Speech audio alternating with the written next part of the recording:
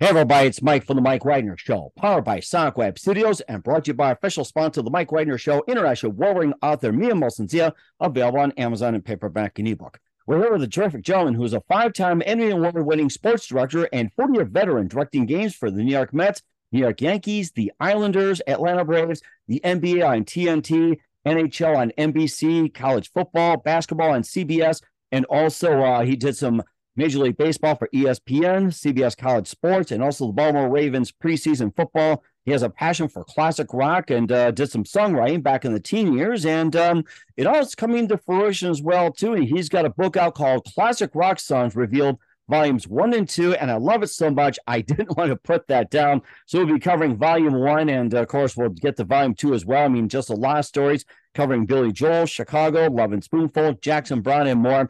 Live, ladies and gentlemen, from Plus Studios in beautiful downtown Atlanta, Georgia, the amazing five-time Emmy Award-winning sports director, 40-year veteran, and author of Classic Rock Songs Revealed, Volumes 1 and 2 with Kathleen LaCroix. He's got a college of knowledge, ladies and gentlemen, the amazing Dan Reagan. Dan, good morning, good afternoon, good evening. Thanks for joining us today. Thank you, Mike. Thank you for that very, very nice introduction. I appreciate that. Great to be here. Well, it's great to have you on board, Dan. And you're a five-time Emmy Award-winning sports director, 40-year veteran, directing games for the New York Mets, the Yankees, Islanders, Atlanta Braves, NBA on TNT, NHL on NBC, CBS Sports, college football and basketball, also MLB for ESPN, also the Baltimore Ravens, and your passion for classic rock and songwriting back to the teen years. And you managed to combine everything into one amazing career. You start off with Billy Joel, Chicago, and it has just gone beyond. The story behind the song, Dan, before we get into all that, tell us how you first got started. How I first got started. Well, at the risk of sounding like Ted Baxter from Mary Tyler Moore. I don't know the story. It all started. I dreamt of being a sports radio announcer. I wanted to do sports on the radio. And I went to college in Long Island. It was called C.W. Post University. It's now Long Island University. Immediately got to work at the radio station. Was on the air pretty quickly, became the sports director in my sophomore year. Did 2 years of basketball and football play-by-play.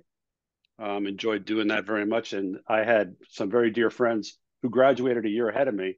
One who went to and is still in Williston, North Dakota. Wow, amazing. Yeah, and another guy that went to Burlington, Iowa, and did 35 years as a disc jockey out there and was a program director.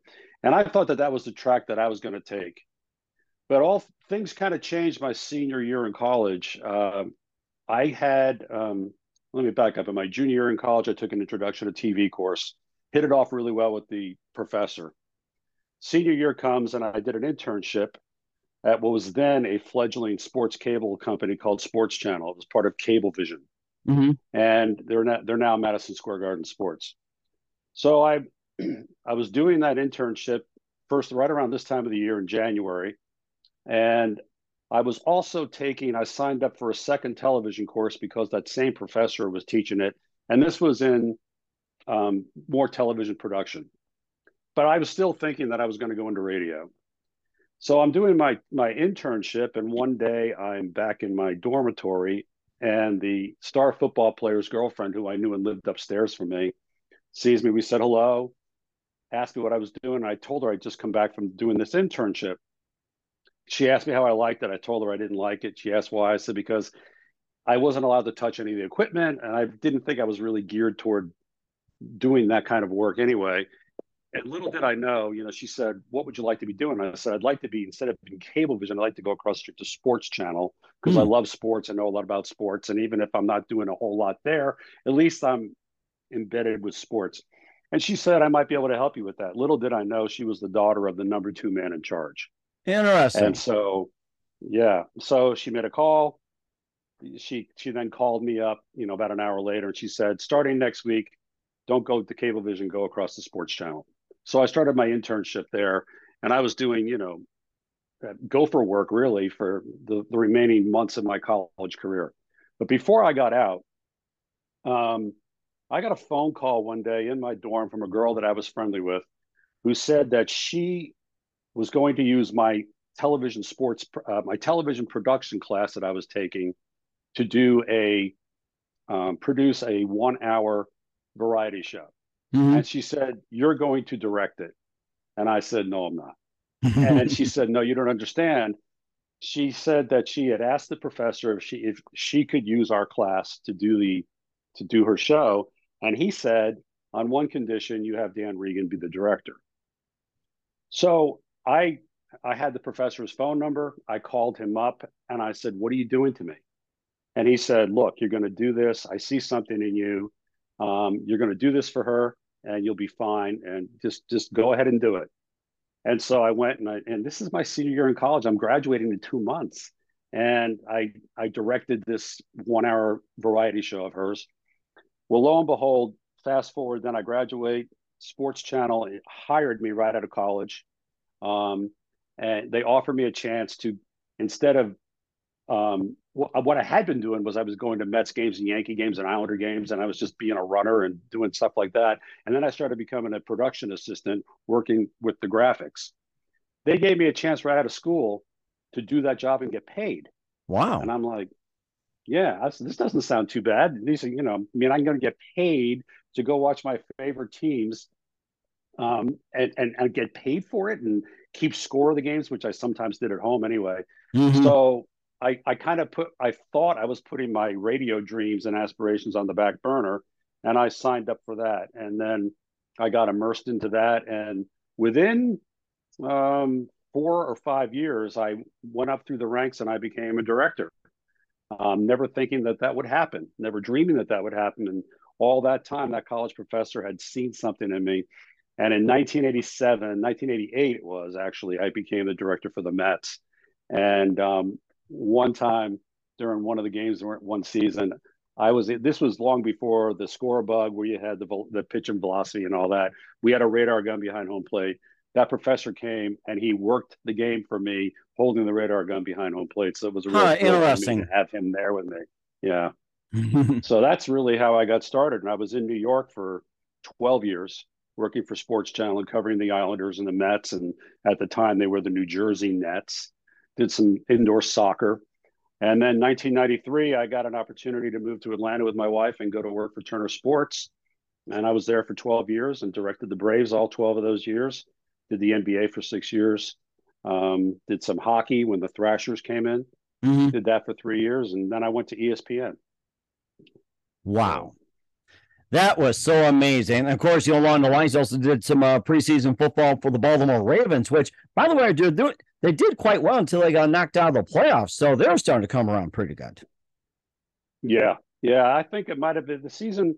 You know, everything with the Ravens on offense hinges with the health of Lamar Jackson. And when he went down the last 4 or 5 weeks of the season, instead of averaging like 25 or 26 points a game when with Lamar in, they then went down to they were scoring like maybe 16 points a game.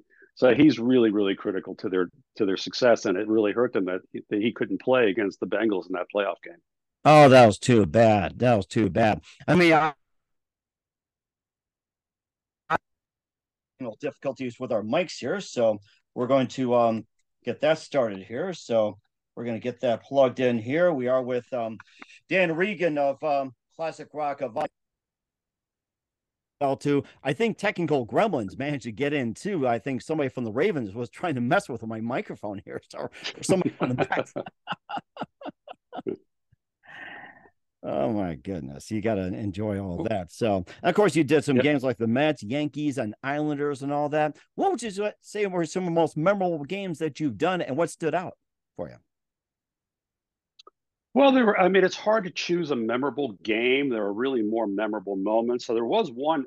There was one memorable game. Um, it was in. I'm trying to remember what year it was, but Pete Rose was managing the Cincinnati Reds, and there was a play at first base that went against the Reds, and he came out and he pushed the umpire, and immediately got ejected. And the fans started throwing stuff on the field, and the game was delayed for like half an hour while the field was being cleared off. And I mean, back in that day, this was long before replay review and all of that. So, there were managers that would come out and argue a call at a base, And those arguments were a dime a dozen, and sometimes they got escalated, and the manager got thrown out. But never did you see a player or a manager, no less, physically push an umpire.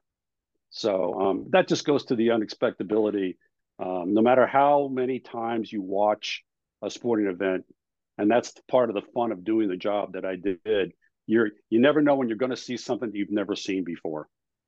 And Pete Rose pushed that umpire, Dave Pallone, and he got suspended, of course.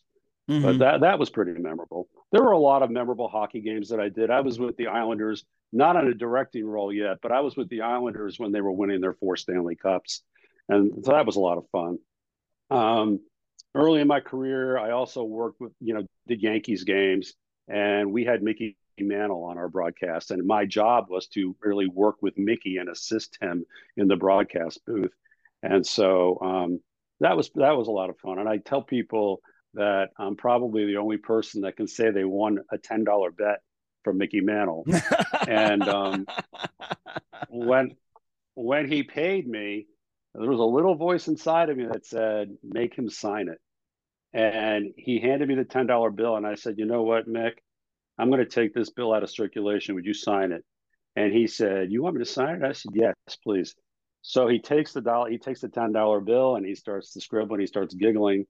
And he wrote, to Danny, you lucky asshole, Mickey. And that is hanging in my man cave downstairs in a frame. And may I ask you, what was that bet? What was that bet? Okay, so the bet was Sports Channel was doing a choose the all-time Yankee team position by position. So one night they did choose the all-time first baseman, and they throw 3 names up. So first base, Lou Gehrig, Don Mattingly, and whomever, and the fans would vote. And Mickey didn't do every game; he would only do 50 or 60 games during the season. Well, as luck would have it, the night that they were voting on the all-time greatest center fielder, Mickey was in the booth. And they put Mickey up, it was vote for either Mickey Mantle, Joe DiMaggio, and I don't remember. It didn't matter who the third guy was. Well, Mickey said on the air, I know who should win that. And he meant DiMaggio. And we got to a commercial and I looked at him and I said, Mick, you don't think you're going to win this? He says, no way, Dan. And I go, Mick, you will win this going away. And he said, no. And I just went, I smell a bet. And he went, you want to bet? And I said, yeah. He goes, what do you want to bet? I said, I'll bet you $10. He goes, okay, you're on. Well, when the results were announced in the 8th inning, he had left after the 7th. After the 6th inning, he'd leave in the 7th inning. So the next time he came in, of course he won. It was it's mostly a popularity contest, and he was arguably one of the most popular Yankees of all time. Mm-hmm. And he won going away. So the next time he came into the booth, I said, hey, Mick, we've got some settling up to do. And he said, oh, yeah, who won? And I said, take a guess. He goes, I did? He was genuinely surprised because he really didn't think that, he thought that DiMaggio was a better player. Mm-hmm. It shows he was one of the most humble superstars I've ever been around. That is so interesting. I wish I would have met the Mick. I got to say that. So, oh my gosh, yes. And then you also, have been doing it for quite some time, and you also wrote some book as well too. We'll talk about the transition. We'll talk about the book, Classic Rock Songs, Volumes 1 and 2. But first, listen to the Mike Wagner Show at themikewagnershow.com, powered by Sonic Web Studios. Visit online at sonicwebstudios.com for all your needs. Looking at a professional website without breaking your budget? Sonic Web Studios is the answer. Sonic Web Studios offers fast, affordable custom web designs that blow the competition away. Call today, 1-800-303-3960. That's 1-800-303-3960. Or email to support@sonicwebstudios.com. Mention the Mike Wagner Show, get 20% off your first project. Sonic Web Studios, take your image to the next level. Also, time to give an official shout out to our official sponsor of the Mike Wagner Show, international award-winning author Mia Molson-Zia. If you love fast-paced mysteries, you'll love Missing by Mia Molson-Zia, available on Amazon and paperback and ebook. Missing is fast-paced and intriguing with an unforgettable twist. Takes place in 4 countries, 2 strangers, 1 target, where truth is illusion and those you love will be the first to go missing. It's available on Amazon and paperback and ebook. Missing by Mia Molson-Zia has got great reviews. In Eve 11 endorsed by Howard celebrities, including Joanna Cassidy, Forbes Riley, and many others. So grab your copy today for it goes Missing by Mia Molson-Zia, available on Amazon. Also, check out The Mike Wagner Show at themikewagnershow.com on over 40 podcast platforms, heard in other countries, including Facebook, SoundCloud, Spreaker, Spotify, and iHeartRadio. Also, Anchor FM, iTunes, Google Play, Amazon, Audible, Apple Music. Also heard on HamiltonRadio.net every Thursday night, 9 p.m. Eastern, 8 Central. Also on BitChute and Rumble as well. Take us with you on any mobile device. Subscribe to The Mike Wagner Show on the YouTube channel. Follow The Mike Wagner Show on Instagram, Twitter, and TikTok today. And for great gift ideas, go to Amazon.com. Check out The Mike Wagner Show podcast. T-shirts, pop sockets, throw pillows, tote bags, hoodies, makes great gift ideas 24/7. Go to Amazon.com, check out the Mike Wagner Show podcast. And for more great gift ideas, go to Amazon.com/MiaMelsenZia for great books like Missing, Once, and Wrinkles. Also t-shirts, pop sockets, hoodies, phone cases, and more. Amazon.com/MiaMelsenZia. Check it out today. Also support the Mike Wagner Show on Anchor FM, PayPal, and the MikeWagnerShow.com. Make sure you do so today. We're here with the amazing, multi-talented, 5-time Emmy-award-winning sports director and 40-year veteran Dan Reagan here on the Mike Wagner Show, also an author of Classic Rock Songs Revealed Volumes 1 and 2. And first of all, how'd you make the transition going from sports over to becoming an author as well, too? It's like you did all these games like for the Mets, Yankees, Islanders, and all of a sudden you decided to go ahead and start writing some books. You write about Billy Joel, Chicago, Love and Spoonful, Jackson Browne, and more. Well, Mike, I'll tell you, it's not the transition was a long process. I started writing the books, so started doing the interviews back in 1994. Wow. I did probably 30 or so interviews between 1994 and 1998, and then I put it down. I was getting, there was a bunch of circumstances. My children were very young at the time. My wife had some health issues, and I was traveling a lot. I was working with the Braves. I was working for Turner Sports. I was doing about 100 baseball games, and then I was doing the NBA. So I was really busy. And plus, there was a lot of, I would make phone calls to these artist agents, and they would say, he's not available right now. Call us back in 6 months. And I'd call back in 6 months, and they'd say, he's going out on tour to promote the record. Call us back in 6 months. So they're getting kind of a runaround. I know how that goes. Yeah, right. So, and with all the other things, with what else was going on with my family and my career, I just put it down. Well, a long stretch of time went by. I mean, this was 98, and now we get into the 2000s and 2010s, and I didn't write anything, I didn't do an interview, but it haunted me. I couldn't get this out of my head because I still listened to all this music, and I would hear a song like Taking Care of Business. And I interviewed Randy Bachman, and he told me about that song. And I would hear, and then the next song would come on, and it'd be, Listen to the Music by the Doobie Brothers, and Tom Johnson told me that. And I had all this information in my head, and it was like, and I had told enough people that I had started this, and a lot of them would say, "How's your book coming? How's your book coming? You got to finish it. You got to finish it." And I got a lot of push and a lot of encouragement. So around 2012, my sister-in-law self-published the book, wrote and self-published the book. She has a special needs daughter, and she wrote a book about that. And when she wrote that, I was really inspired, and I was very proud of her for doing that. And that gave me the needed kick in the pants that to get back on the horse. And I started working on it again. And then I stopped again. And then finally, 2020, we all know what happened in 2020. In March, COVID happened. And I'm probably the only person on planet Earth, besides winning a bet from Mickey Mantle, that can tell you that COVID was a blessing in disguise, because it obviously shut the world down. But then it forced me to say, I've got no work. The sports world shut down. Everything shut down. I've got to finish this book. I've got to finish this book. And a long and dear friend of mine, a guy that I've known for almost 50 years, he reached out to me, asked me if I was still looking for somebody to kind of help me edit the book and help me with the writing process. And I told him I did. His daughter was a freelance writer. He set me up with her. That's Catherine LaCroix. I called her up and I told her, I said, look, I've been going at this for the better part of 27 years now.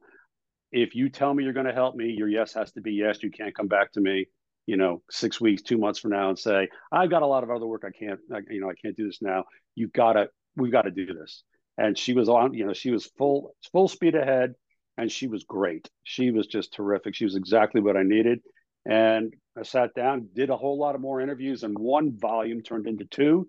And we launched the book last March the 18th, my wife's birthday, and here we are, Mm. 10 months later. And I've been very, very pleased. We had a really nice Christmas season.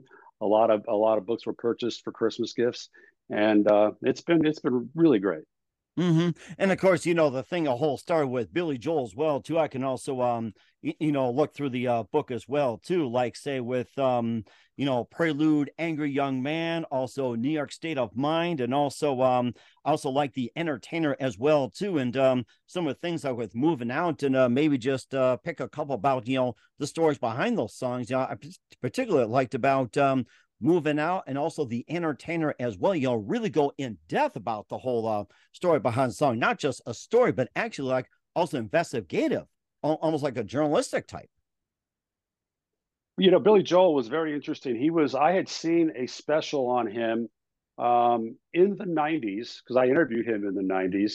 There was a special on the Disney Channel about dreams. And they interviewed Billy Joel, and he said on that special that a lot, if not most of his music came to him in dreams. And I was blown away by that. And so then when I got the opportunity to interview him, I really wanted to get to the bottom of that. And I wanted to ask him, one of the first things I asked him, and it's in the book, is how long have you been having these symphonic dreams? At what age did they start? And he couldn't put an age on it. He said, I don't know, probably childhood, but I really didn't realize at the time what it was that I was dreaming. So and he was Billy Joel is he could, if he decided to stop touring and playing music and just decided to go out and do stand-up comedy, he could, because he's really funny and he's really engaging. He's just a regular guy from Hicksville, Long Island, which is about 10 minutes from where I went to college. And he was, I mean, they were all the artists that I spoke to were really interesting, but he was, right there at the very top of the list. And certainly as well too. You also got into Chicago as well too, and how they got started. And I think there was also Color My World, which they tried to make like an opus of it. And I think there was also a section in there about the details of Terry Kath and all the demise of Chicago as well too, like in some of the songs. Maybe just a bit about that. Yeah, so it's interesting. You had mentioned Terry Kath. The day that we're recording this is the anniversary of his death.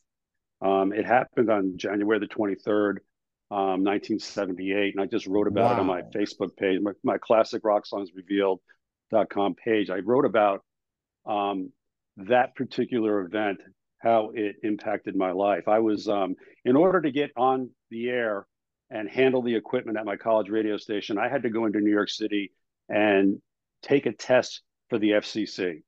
And I went the next day on the 24th. This is before the 24-hour news cycle, long before cable and all of that. And I took the test, passed it. I was really happy. I grabbed the New York Daily News and the New York Post because the big sports junkie, obviously. I hopped into the subway and I got a rare seat and I'm sitting there. And normally those newspapers you read from the back to the front, from the sports page back. But for some reason, those papers were sitting on my lap with the front page. And on the very front page, there was a little box in the bottom corner that said, Rock Star Shoots Self. And I was like, oh, I wonder who this could be. And I thought, even if it's a group that I'm not that familiar with, I might know the name. And I turned to the page, and there it was. Chicago guitarist Terry Kath accidentally shoots himself. My knees buckled. I was blown away. I was so devastated. Um, so I did write a little bit about that in the book. I spoke to Robert Lamb about that and to Jimmy Pankow. They talked about it. You mentioned Color My World. Color My World was all part of Jimmy Pankow's magnum opus, Ballet for a Girl in Buchanan with Make Me Smile and Color My World. And he went into great detail about that. And speaking of Color My World, I had heard a story that I asked him about, and he confirmed it. Frank Sinatra wanted Jimmy Pankow to write another verse to Color My World.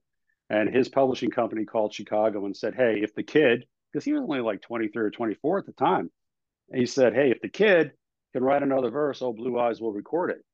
And Pankow chewed on that for a bit, but he decided that he just couldn't do it. He said he equated it to sewing another arm onto his kid. And I told him I was glad he didn't, because that piece of music, that 12-minute piece of music, is just, just wonderful the way it is. Mhm.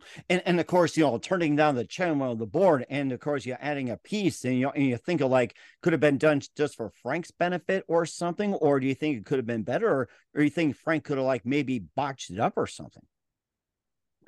Yeah, that's a really tough one. I think that, anybody, I've written about this also on my Facebook page, and a lot of people have responded to that, saying I would have done it, no problem, Frank Sinatra and all of that. And I thought it really took a lot of courage and gumption on Jimmy Panko's part to turn down the chairman of the board and say, nope, I wrote this song, it is the way it is. And at that time, and this song came out in the early 1970s, people were using that for their wedding songs and all of that. And I can, in one level, I can relate to it, because my books, I call these books, these are my twins. These are like my, I I have noticed. two, Hey, I hey, have, hey, I've got I I've have, got twins too, right in front here. It's yeah. like quads or something. So, and it's like, if those books are I'm proud of them, and I feel very accomplished and fulfilled. But if someone were to say to me, go back into volume 2 and you can add this, and I would say, no, I can't do that. I may think about a volume 3, but no, I wouldn't. Those, they are what they are. And to ask somebody to then go in and write another verse just because a very famous singer wants to, you know, record it, it would have probably taken that song to a whole nother level. But, all credit in the world to Jimmy Pankow for saying no. Mm-hmm. And of course, I don't blame him as well too. I bet you Frank was probably like downing like 50 million bottles of scotch, all because he got turned down, and you hardly ever turn down the chairman of the board. I mean, I guess it all depends Right. too. But of course, another chapter in there which I found amazing about the Guess Who. They started in 1962, believe it or not, and they actually went up to the Who and said, "Hey, you're using our name." I mean, who had the guts to go up to say to Roger Daltrey, Pete Townsend, John Entwistle, and Keith Moon says, you can't do that? Who really had the guts to do that? Right. Yeah. Randy Bachman went into a whole explanation about that, and they had a lot of fun with it. And it wound up, as the story goes in the book, they wound up in the same hotel together. And Bachman found out what room Pete Townsend was staying in, and he knocked on the door and he said, "Hey, you're using our name." And they had a little back and forth about it. So they changed their name to the Guess Who. They became the Guess Who. So, and I think it turned out well for both groups. Mm-hmm. And I remember too, there's a story about where they had all kinds of names and everything. They couldn't come up with a name, and they'd be like, hey, you're using our name, using our name. And then finally, a record promoter just put a question mark and said, "Guess Who?" And I think that's what really started. I think that was very clever marketing, and whoever did that should get a lot of credit for it. Yeah, absolutely. Mm-hmm. And they're one of Canada's real success stories too. I mean, there are a lot of great Canadian artists, but they were one of the very first, big Canadian groups. They were inspired by Neil Young, of course. But yeah, the Guess Who is, that was a very fun chapter. Randy Bachman and Burton Cummings both were terrific guys, and they were very forthcoming with the stories behind their songs. And of course, Randy Bachman then became, Bachman Turner Overdrive, and I wrote about some of those songs as well. Mm-hmm. And of course, another fellow Canadian too, you also mentioned in the book, is Gordon Lightfoot as well too. 83 and still going, believe it or not. So I'm just going through his book as we speak, and like I said, this is just really, really hard to put down. I got to say that. So we'll also cover some others as well too, and of course, story about Gordon Lightfoot. If you could read my mind, Sundown, and of course, my favorite, the Ballad of the Edmund Fitzgerald, which was about the sinking of the Edmund Fitzgerald up in Lake Superior. And I remember that song stood out because my folks went up there for a little bit of a honeymoon in the upper Michigan around the time. And then we asked when they'll get back, and all of a sudden news broke that in that neck of the woods that the Edmund sank and took out Wow. what was about 50, 60 people on board, and had a big funeral for it. And I thought, holy cow, that hit everybody up in that area. Yeah, it did. And Gordon Lightfoot, that was his only number one hit, and he that that song is very similar in the way that it was written to A Day in the Life by the Beatles, in that John Lennon took right out of the newspaper the events that he was reading from I guess the London Daily Mail or whatever. But the same thing happened with Gordon Lightfoot. He was reading about this tragedy, and he just pretty much wrote the song based on everything he read in the article about the sinking of the Evan Fitzgerald. And he said he wanted to be very cognizant of the family's feelings, and he wanted to make sure that he was true to the account, and he didn't want to sensationalize it. And I saw a video of him in his home, and he's got the magazine article framed, and he pointed to it, and he said, this is the magazine, this is the article that I read, and I just pretty much lifted it right from there. And they recorded it in one take. The take you hear that became the hit on the radio, they did that in one take. Wow, that is something. How often do people do that? It makes you wonder about that. Yeah, yeah. There are a lot of songs that people write where it just comes to them, and they don't have to go back and fix a part or something. But when you go into the studio, a lot of times, it can take, depending on who it is, like Steely Dan, who I wrote about. I spoke with their longtime producer, Gary Katz. It would take upwards to a year to make an album. And when I say a year, they would work every single day. So, wow. And that costs, that time is money, as the expression goes. Time is money. But Gordon Lightfoot went in and they recorded the record of the Edmund Fitzgerald in one take. That is amazing. Great way to save money. And of course, another group that just takes up, a whole year in the studio is Boston as well, too. Like Don't Look Back, Amanda, and everything else. And, a story a bit behind it, too. Tom Scholz, I mean, he's just so creative. Tom Scholz was really an interesting person to speak to. In fact, with no disrespect to people in rock and roll, it's this, and you would know this too, Mike, that when you shake the rock and roll star tree, you're not going to find very many MIT graduates. Tom Scholz is an MIT graduate, and he was working in his basement, in his garage, in his basement, making all these demos and working at Polaroid. And as he shared this story, his boss had to lay off some people. And he came to him and he said, look, I've got to lay some people off and I don't want to let you go. But if you're going to go and do this music thing, I'd rather let you go and pursue your music than let somebody, than somebody else. And Tom Scholz looked at him and said, are you kidding? The chances of me making any kind of money off of the music I'm doing is like 1 in a million. And the boss was like, oh, okay, fine, good. I'll keep you on because I didn't want to lose you. A year later, Boston's first album comes, and it just blows up. And Scholz goes back in, and he's emptying out his desk, and he's at the elevator with a box that we can all picture this scene. And the boss comes out of his office across from the elevator. He looks at me, and goes, 1 in a million, huh? He goes, that had to be somebody. Oh my goodness, that is something. Well, speaking of 1 in a million, Christy McVie also did a song on that too, 1 in a million, along with Over My Head and her ventures on Fleetwood Mac. The story behind that, I mean, 1 in a million. So it's like you think Tom Scholz is 1 in a million, Christy McVie 1 in a million. How do you like that?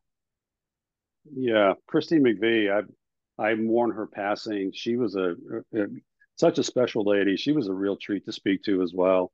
And she just passed away a couple of months ago.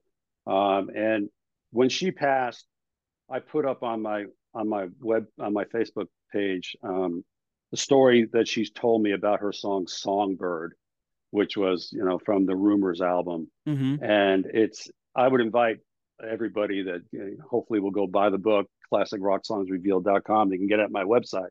And she's in volume 1, and she went into detail about that song. And I told her prior to interviewing her that day that I had gone back and listened to it, and all that time that I had listened to the numbers of times I had listened to that song, I always thought it was a song about a loved one, about a lover or something like that.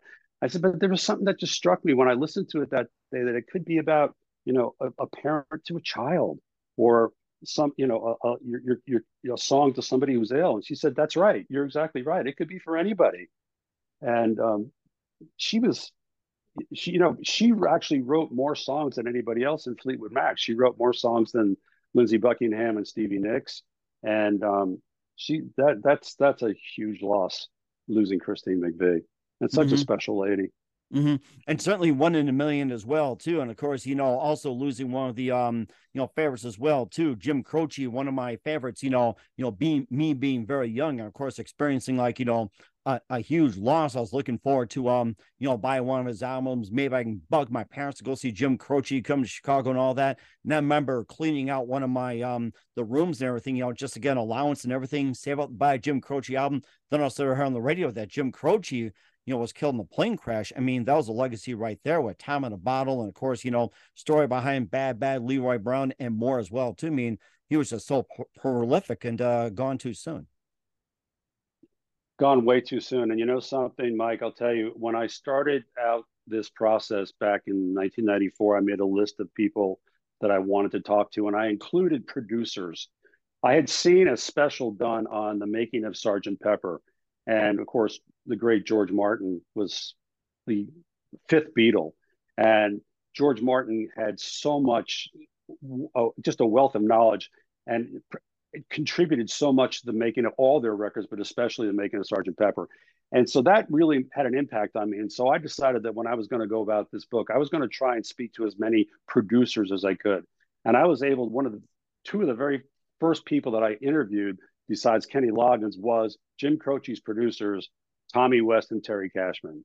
And those two guys, I mean, Tommy West was one of his best friends, and Terry Cashman and West were very close.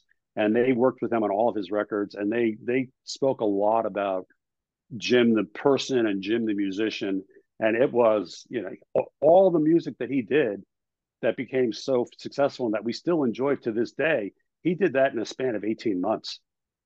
And I think that he's one of the most underrated singer-songwriters of that era, because he was very talented. Mm-hmm.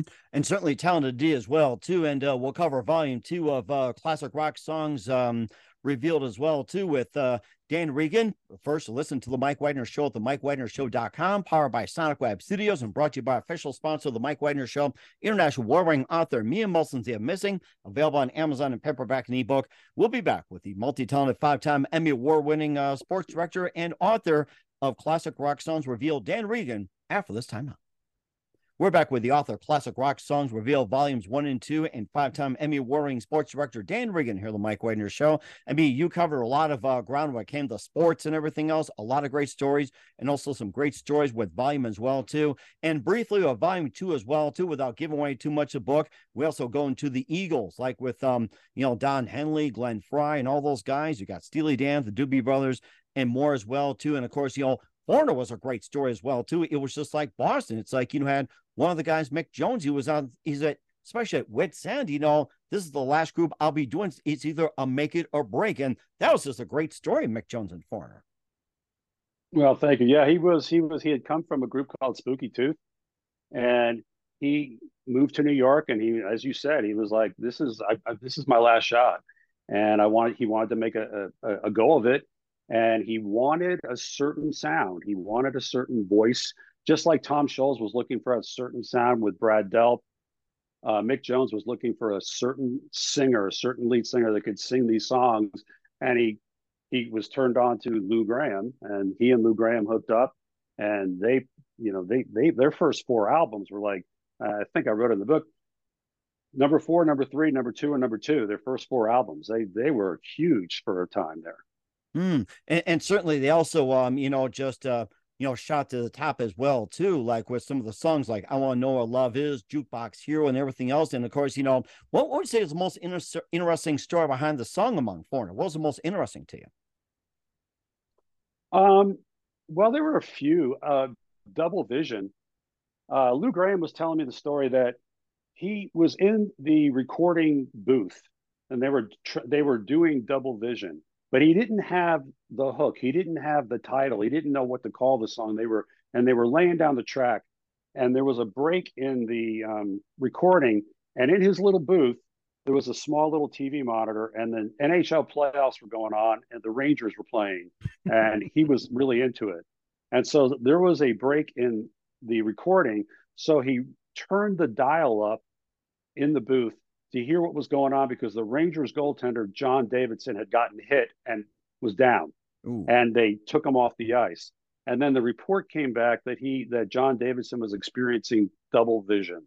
Wow. And when Lou Gramm heard that, he went, "Oh, that's it." And he took it from there. A hockey goaltender getting hit in the head by a puck, experiencing double vision. That gave him the inspiration to call that song Double Vision. That is And then so I want to interesting. know the song I Want to Know What Love Is. They brought in a choir to sing behind them. And Mick Jones talked about what a moving time that was. The choir all got together and they said, "Do you mind if we say a prayer before we start?" And he said, "Oh, by all means, go ahead." And he said it was just an unbelievable experience. And Lou Gramm, and I told Lou Gramm this, his vocal on that song, "I Want to Know What Love Is," was just spectacular. Mm-hmm. And certainly amazing indeed as well too. And of course, lastly we'll talk about the Eagles as well too. And of course, Don Henley, Glenn Fry, and all those guys getting as well too. Randy Meisner, and the story behind Hotel California, many stories behind it. And of course, what was your take on Hotel California when they wrote as well? My take, Yes, in the book. So my take when that song came out, and I've told a lot of people this, is that part of the reason why I wanted to write this book was because I was always fascinated what the songs were about, obviously. And what really gave me the inspiration was when John Lennon, who was my favorite musician, when he was murdered, a couple of months after that, Playboy released a series of interviews that they had done with Lennon. And the second one, John Lennon described what all the Beatles songs were about, every single one. And I was just fascinated by that. And I saved it and kept it. And at the time when I was reading it, I was thinking to myself, why can't everybody do this? Why can't everybody tell us what these songs are about? So that's 1981 when that came out. And so now you fast forward and I'm doing the book, and well, Hotel California came out, and everybody was thinking it was about drugs and this is, fast living in California and all that. And critics, rock critics and Rolling Stone people would write, "This is what the song's about." And I kept reading these articles and I'm thinking, I don't see Glenn Fry's quote there. I don't see Don Henley's quote there. And so I asked both of those guys, tell me, what was it about? And they both credited, we just mentioned them a moment ago, they both credited to some extent Steely Dan and how brave Walter Becker and Donald Fagen were at their writing table, the things that they would write about, how they would write about cryptic things. And, they said, yeah, were we were observers of the situation? Were we participants? Yeah, probably, of the over-the-top lifestyle then. But that's really kind of what we were doing. We were inspired by the fact that Steely Dan, would be a little edgy in their lyrics, and we decided that we were going to try and do something like that. And I asked Don Henley, the line in "Stab It with Their Steely Knives, but they just can't kill the beast," was that a tip of the cap to Steely Dan? And because Steely Dan had written a song on their the album that Kid Charlemagne is on. My favorite. I love that The Royal song. Scam. Mm-hmm. Yeah, The Royal Scam. So on The Royal Scam, there's a song, "Everything You Did," and there's a line in that, "Turn up the Eagles, the neighbors are listening." And so I asked Henley, was that line, "Stab It with their stealing knives," like a payback? And he said, well, not necessarily a payback, but yeah, it was kind of a tip of the cap to them. And then he talked about what that line in particular meant. And I won't go into it here. I'll let the people read about it in volume 2. Mm-hmm. We certainly do so as well too. And of course, one thing that really stood out was Mr. Roboto by Styx. And of course, about Doma Megato and tied in Mr. Roboto and about the future and everything else, and just a bit more about it. It's like, I often think of the Volkswagen commercials. That, and now you get into he was Dennis DeYoung. He was one of the very last people that I spoke with during the pandemic, and he was really fun. most of my interviews, I would tell the people that I would, I wanted like 45 minutes to an hour, and I would play it, see how it was going. And I would tell them, I don't want to take up too much more of your time. And if they said, no, well, let's keep going, we keep going. Dennis DeYoung and I spoke for well over 2 hours, and he's the kind of guy you'd want to sit down and have a beer with. And he went into great detail about that song, Mr. Roboto, and about all of the Styx songs that he wrote. Most of them are about his wife of 53 years. He Wow. and his wife just had their 53rd anniversary on January the 18th. So yeah, it was he was very gregarious, very funny, very honest, very forthright. He took a shot or two at some rock critics and stuff, and so yeah, that's a fun chapter.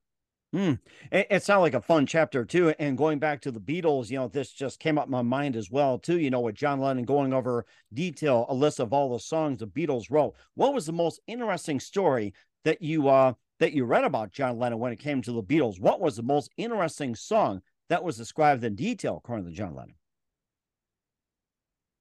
I would have to say "Strawberry Fields Forever," and he said that the line in that song, "No one I think is in my tree. I mean, it must be high or low."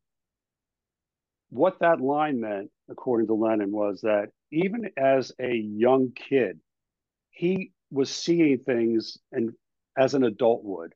He was grown up as like 8, 9, 10-year-old, and he was able to just see things differently than most kids could do. So that no one I think is in my tree. That was his way of saying, I'm seeing things going on here that I don't really quite understand, because he was mature beyond his years. And so that was really fascinating. And of course, we mentioned A Day in the Life, how he could just read an article out of a newspaper and just pick off all the events from that day's news and then write a song about it. He and Paul McCartney. I mean, they were the best. They were just the best. And of course, lastly, talk about the day in the life of Grand Funk Railroad and their sudden rise to the top with Mark Farner, who I had on my show. And I mean, just a fascinating story and day of life of Grand Funk Railroad, just starting off in Flint, Michigan, and just working away. It's like, what was it, 18 months? It's like they go from playing to maybe less than 100 people, 500, and all of a sudden, what, within 18 months or less, they're playing for like, what, 50, 100,000 people or something? Yeah, there was a big rock festival here in Atlanta, Georgia, in fact, and 100,000 people were there, and they played in front of them. That's right. Mark Farner was very really good guy. And of course his magnum opus is I'm Your Captain, getting closer to home, and he One of my went into that. favorites. In fact, yeah, one of my favorites too. And he kind of dreamt that song. As a matter of fact, he talked about how before he went to bed that night, he said a prayer and he asked God to give him something special, give him a special song. He woke up in the middle of the night and he just wrote down some lyrics, and he didn't know what these lyrics were or what it was attached to. And then later on that morning, he was outside having some coffee, and then something came into it. It's this melody, and he went and grabbed the guitar and started playing. And he hit that first chord, that very recognizable first chord to "I'm Your Captain," and then he was like, "I think this is what those lyrics are supposed to be for." And I mean, and that song has taken on a whole nother life of its own, and it has such special meaning to veterans, especially Vietnam veterans, but all veterans. And that is just such a wonderful piece of music. And certainly this as well too. We know some people who did similar too. We also, also you have in the chapters as well too, talking about the Doors, Orleans, the Moody Blues, Super Tramp, and more. But of course, where can we find your book, and how can we, get a hold of your book and your website at, Dan? So my books are available on my website, classicrocksongsrevealed.com. And you can get them there. They're $20 a piece, and shipping is $4 or $5. I'm happy to sign them if people want me to sign them. I love signing books and sending them out to people. They're also available on Amazon if people want to read them by Kindle. They can get them on Amazon. I prefer people get them from my website, of course, but it's classicrocksongsrevealed.com. We'll certainly check that out. Once again, we're author Dan Reagan, Reagan, a classic rock songs reveal volumes 1 and 2, 5-time Emmy-award-winning sports director and 40-year veteran here on the Mike Wagner Show. Dan, just a few more things. We'd love to have you back more about volume 2. If you want to do a so-called volume 3, that's fine. Any updates as well, too. And what else can we expect from him in 2023 and beyond, Dan? That's a good question, Mike. I don't know. I'm thinking, I really did enjoy after it was all said and done. Billy Joel had a great quote, and I'm going to steal it from him. I don't like writing, but I love having written. I grew to like the writing, and then once I got Catherine, that made it so much better. I would like to write something else. I don't know what that is. Maybe about music. Some people have asked me about a volume 3, but with the amount of people that I've asked along the way to be in these first 2 books that said no, that a lot of people would have to change their minds. And sadly, to be honest with you, we're losing people. We're losing people of the classic rock era. Oh my gosh. So it's really sad. We just lost David Crosby. So I don't know, maybe something along the, I'm really thinking maybe I would like to do something about, maybe a biography of a rock star. I don't know. A lot of people thought when they heard I was writing a book that I was writing about sports and about my stories, in my career. But, most of the stories that I have, and I've got a lot of them from my sports television career, are stories that maybe not necessarily show some famous people in a very good light. And I don't really want to write that book. So I'd rather stick to probably music. Or a really good sports figure that also really good drummer, Mike Piazza. It's like, you can tie him in too. It's like I saw him play drums. I'm like, holy cow, this guy's going to be up there too. Mike Piazza's a drummer. Who's a great drummer is Ron Guidry, the old Yankee pitcher. He is a really good drummer. Oh my gosh. You know what? I think that's a great idea for you. Having pitchers play drums or whatever it is. I think that'd be like a volume 3 right there. I just hopefully lit something in you, Dan.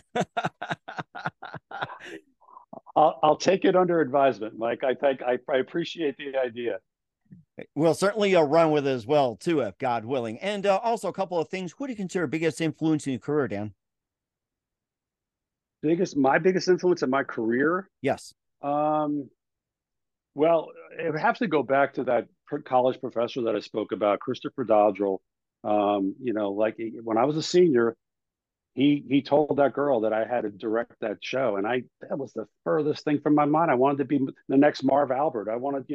Marv Albert was a great radio, and I grew up in New York listening to Marv and Bob Murphy do the Mets, and that's what I wanted to do.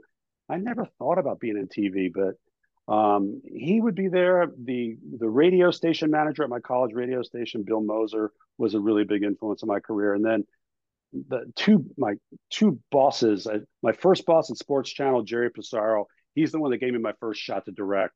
And I owe him a whole lot. Jerry Pissarro, I owe, a lot of my career to. And then my boss at ESPN, Dan Steer, those people are the ones that really pushed me and believed in me and gave me opportunities. And certainly did as well, too, made the most of it, Dan. And what's the best advice you can give to anybody at this point? The best advice I would give people is the advice that the great Jim Valvano gave, and that, very memorable speech that has now become the mantra for the V Foundation. Don't give up. Don't ever give up. Because these books are a testament to perseverance.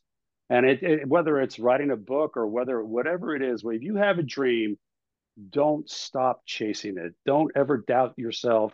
Don't ever, not believe in your ability to get something done. Because I'm living proof that after 28 years, I can get something done. And so work hard. There's no substitute for hard work, but never disbelieve in yourself. Always have the confidence that you can do something. And I want to say, Dan, you become my biggest fan with this book here. I got to say that. So that's amazing. Well, thank you so much, Mike. I really appreciate it. I've really enjoyed speaking with you. It's been a lot of fun. and I hope that I can come back someday and do it again. We certainly will do so. We're here with author Dan Reagan of Classic Rock Songs Revealed 1 and 2 here on the Mike Wagner Show. Dan, a very big thank you for your time. You've been absolutely amazing. Absolutely learned a lot from you. You got to do this again, and looking forward to having again soon. Just keep us up to date. Keep in touch. Once again, what's your website? How do people contact you? Where can people purchase or check out your books? Thank you. It's classicrocksongsrevealed.com. This is what it looks like, classicrocksongsrevealed.com. If you're a Kindle reader, you can get them on Amazon, but the better way is through the website, classicrocksongsrevealed.com. And you can also follow me on Facebook at classicrocksongsrevealed.com. We will certainly do so. Once again, Dan, a very big thank you for your time. You've been absolutely amazing. Looking forward to having you again soon. Keep us up to date. Keep in touch. Love to have you back and wish you all the best. And Dan, you definitely have a great future ahead of you. Thank you so much, Mike. I appreciate it. All the best to you.